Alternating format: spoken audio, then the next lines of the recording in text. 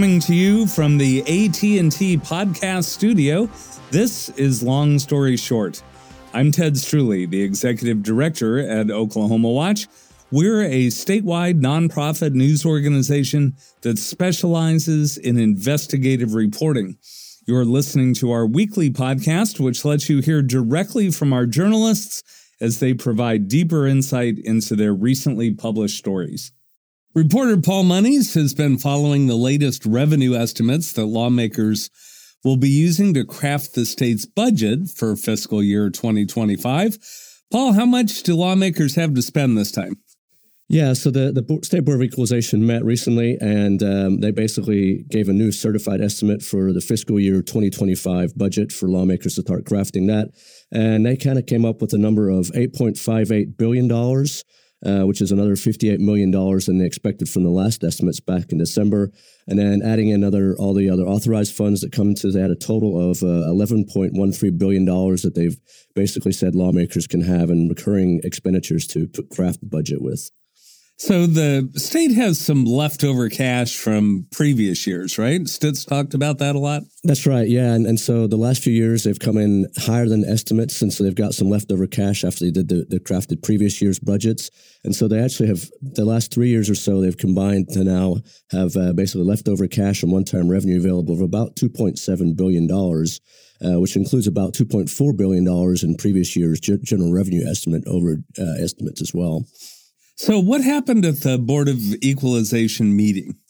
Yeah, so the Board of Equalization meeting is made up of 7 members. It's a very fascinating kind of number of executive officials. The governor is there, lieutenant governor, attorney general, the state auditor, the state superintendent of public instruction, and the treasurer and agricultural commissioner. And so they seven people get a report on the estimates. They discuss with staff on terms of how they're setting up all the budget stuff. And it's very interesting to kind of watch some of the discussions. In fact, there was some discussion this past year or this past meeting with the Attorney General had some questions about income tax estimates and the kind of estimates they were putting on oil and gas revenues as well, and the price of oil per barrel and the price of gas per 1,000 cubic feet to craft the budget, which is a very kind of volatile part of the state's revenue picture. Not everybody agrees on the numbers, though, do they? No, like everything else, you kind of see a lot of discussion on well, is this really one-time or recurring revenue, or can we put this into special funds just for one-time use? And so there's a lot of discussion there. And in fact, the Senate kind of thinks it's got about $337 million more than last year to work with. And the House thinks it's way more than that, maybe closer to $500 million. The governor is kind of on the same page as the House and thinks there's quite a bit more as well. Now, Republicans, right, in the governor's office, they also have supermajorities in the legislature, yet they differ on revenue and tax cuts. Why is that? Yeah, we thought maybe this meeting would give some clarity to some of the discussions that's been happening since last year in terms of tax cuts. The governor and the House are very committed to a quarter-point income tax reduction for everybody. And then they're also somewhat amenable to the elimination of the state share of grocery tax, sales tax. The Senate says it's kind of one or the other, basically. You can choose one or the other. It's interesting to note there's active bills that could go, if they get to vote in the Senate, to do both of those things, to do the quarter-point income tax cut and the elimination of the state grocery sales tax.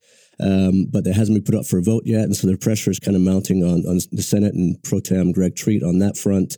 In fact, there's about maybe a dozen or so senators that have said we're going to vote for a tax cut if they put it up. And so it remains to be seen if you can get to that 21 or 22 threshold that would need to kind of get his caucus on board with that. Now, the Senate started a new budget process this year. How are they doing things differently? That's right. They've started looking at things a little bit more holistically in terms of getting the subcommittees for their appropriations and budget areas ready to go. And in fact, the Pro Tem has given pretty wide latitude to these subcommittee chairs for appropriation and budgets.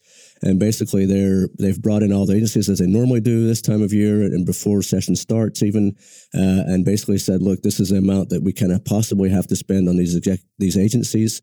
And they're leaving it basically up to each subcommittee chairman to take that then to the full committee to vote on budget resolutions that will then go to the Senate floor. And then by probably March or so, the Senate kind of hopes to have a starting point for negotiations with the House over what to do with the budget. So it's a little more involved process on the Senate side. The House says they'll take a look at whatever the Senate comes up with, but doesn't really know why they can't start negotiating before that point. So there's still a lot of discussion, but Senate Pro Tem Greg Treat thinks that this is a better way to do the budget in a more transparent manner.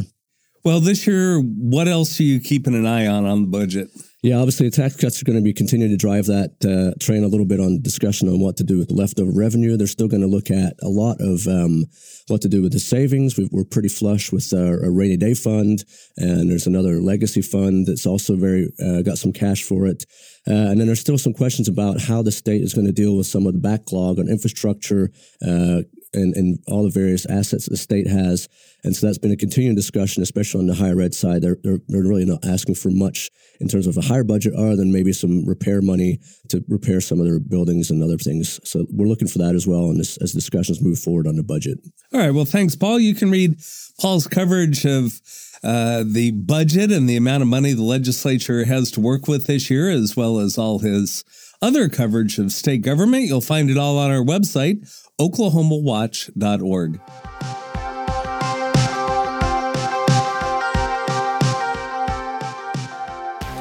Keaton Ross covers criminal justice and democracy at Oklahoma Watch. In his latest Democracy Watch newsletter, he wrote about a proposal moving through the Oklahoma legislature that would ban ranked choice voting statewide. Keaton, what is ranked choice voting? Ranked choice voting is a preference-based voting system where instead of choosing one candidate on a ballot, voters are asked to rank candidates by preference. So let's say there's 5 candidates, you would rank those candidates 1 through 5, and then that would go through a narrowing process until one candidate receives a majority of votes as that's tallied. Now, what states and municipalities around the country have adopted that method? Only a few states are doing it in their statewide elections. Alaska is one example.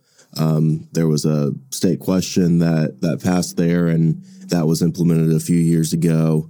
But it's more widely used at the local municipal level, places like New York City, San Francisco, even Utah. There was a bill in Utah's legislature a few years ago allowing municipalities there to utilize ranked choice voting. So a few states and dozens of municipalities, it's caught on in some regions across the country. Well, what are some of the arguments in favor of that ranked choice voting system? One of the main arguments is that in the case of ranked choice voting, where it's not winner take all and, 2 candidates going at it most of the time, the argument is that there will be more of an appeal to a wider range of voters, less personal attacks, more discussion focused on the issues, because if a candidate isn't going to get a first place vote from a certain block of voters, or is likely not to get that first place vote, they'll want a second or third place vote, just based on how the method works. So those who support it say it would make elections a lot more civil and focused on policy and ultimately benefit voters in that way. Now, there are some Oklahoma lawmakers who really don't like this. They support banning that method of voting statewide. Why is that?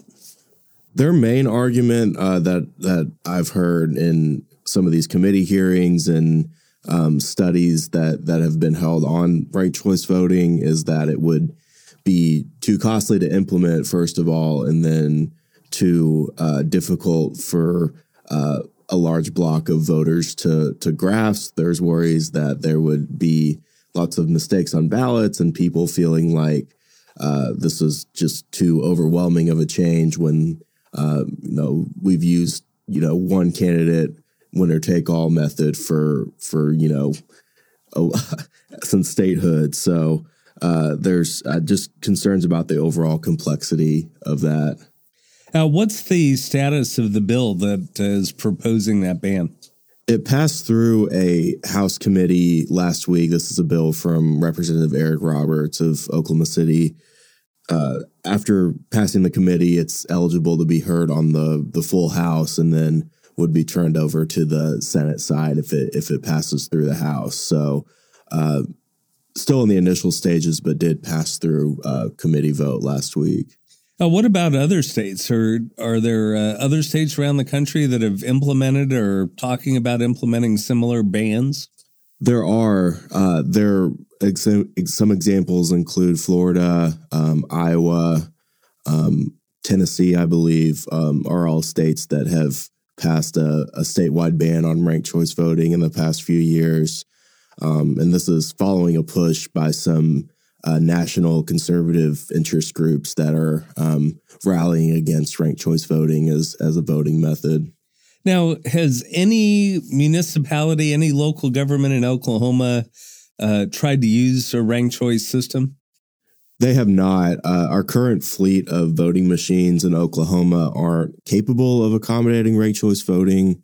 Those machines were they're from 2012, so they're due for a replacement here in the next 5 years or so, according to the state election board. So there's a chance the new fleet of voting machines could accommodate ranked choice voting, but right now the current technology isn't capable of it. So no municipalities have even started or trying to use it.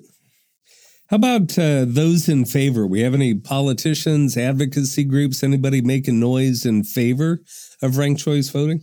Yeah, there are a few people on the Democratic side. I know Representative Mickey Dolenz from Oklahoma City has been one of the most outspoken advocates for it. There's also been comments from the Stillwater's mayor, Will Joyce, saying that it could be beneficial in local municipal elections. Some of the issues that aren't statewide but more localized, and races there could widen the pool of candidates and whatnot, is his belief. But the tide in the legislature right now certainly seems to be shifting towards the we don't like it side.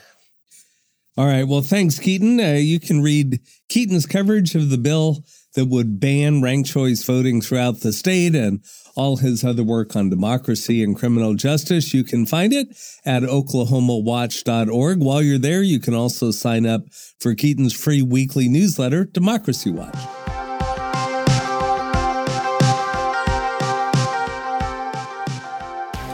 Jennifer Palmer covers education for Oklahoma Watch, and she's here to talk about the state's second lawsuit against ClassWallet, which was dismissed almost immediately after it was filed. Jennifer, what is ClassWallet and why did the state sue them? The story goes way back to the COVID-19 pandemic. These were funds that Governor Stitt was allotted from the federal government, from Congress. And he started a variety of programs. One of the most problematic that we've now uncovered, it was called Digital Wallet. And the state hired ClassWallet, a Florida vendor, to manage that program and another. And, we found a lot of misspending in that program, and the state has blamed the vendor for that. Now, your reporting that you did along with the Frontier was the first to reveal some problems with these GEAR funds, and now several audits have backed that up. How much money are we talking about? Right. So, we found hundreds of thousands of dollars in purchases that were not related to education. The money was supposed to be spent on, school supplies, laptops for kids to learn from home, things like that. And, we found lots of purchases, TVs, ring doorbells, things like that were not educational. Federal auditors took a look. They found, or they questioned $650,000, told the state they needed to do a better assessment of what was misspent. And then the state auditor came out last year and they questioned over $1 million. It was about $1.7 million in costs. So what happened with that first lawsuit? So the first lawsuit was filed, and as soon as Gittner Drummond took office as the Attorney General, that was one of the first things he did was dismiss that lawsuit. Kind of famously called it, wholly without merit. Basically said there was no ground for the state to sue that vendor. Now, at the time, Drummond said he was instead focusing an investigation on state actors involved in this. Has anything come of that? It really hasn't. This program was managed by a nonprofit.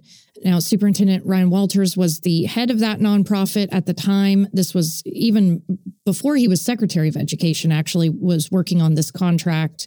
And then there were, a few folks in state agencies that had made decisions that led to this program having, too loose of oversight, I think is kind of how auditors have described it.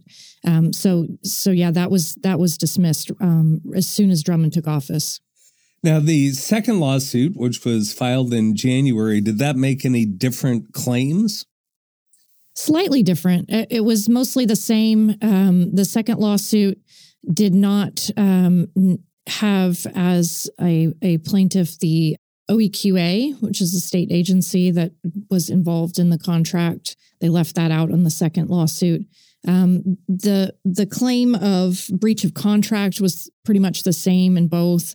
Now, for the second lawsuit, they did not file this claim that the vendor fraudulently or negligently represented themselves. They didn't try that again in the second lawsuit. The second lawsuit was filed by a private attorney. And just for clarity, the first one was filed by John O'Connor, who was a Stitt appointee. And then Drummond dismissed that second lawsuit as well, right? He did. Yeah. It was filed by private attorneys. What came out kind of when all this, became news a couple of weeks ago, Governor Stitt had sent Drummond a letter and asked him to refile the lawsuit. Drummond wrote back and said, no, I'm not going to do that. There's not enough to go on here. And both of those letters are in our story in full, if anybody wants to read those full letters. But yeah, he took over, basically, used his authority as AG to take over the lawsuit and then dismiss it.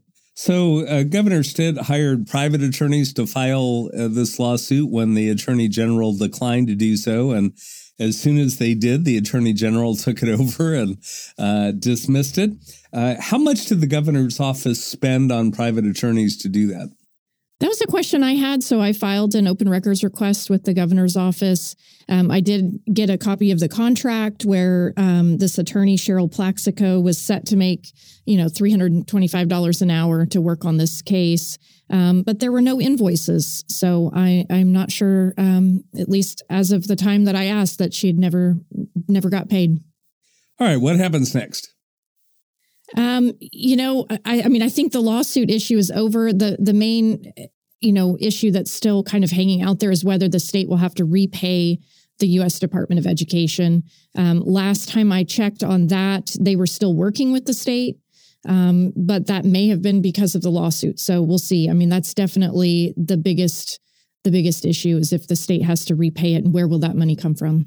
All right. Well, thanks, Jennifer. You can read all of Jennifer's coverage of the ClassWallet case that's been going on for several years now, as well as her other investigative work on the topic of education in Oklahoma. You'll find it on our website, oklahomawatch.org. And while you're there, you can sign up for her free weekly newsletter, Education Watch.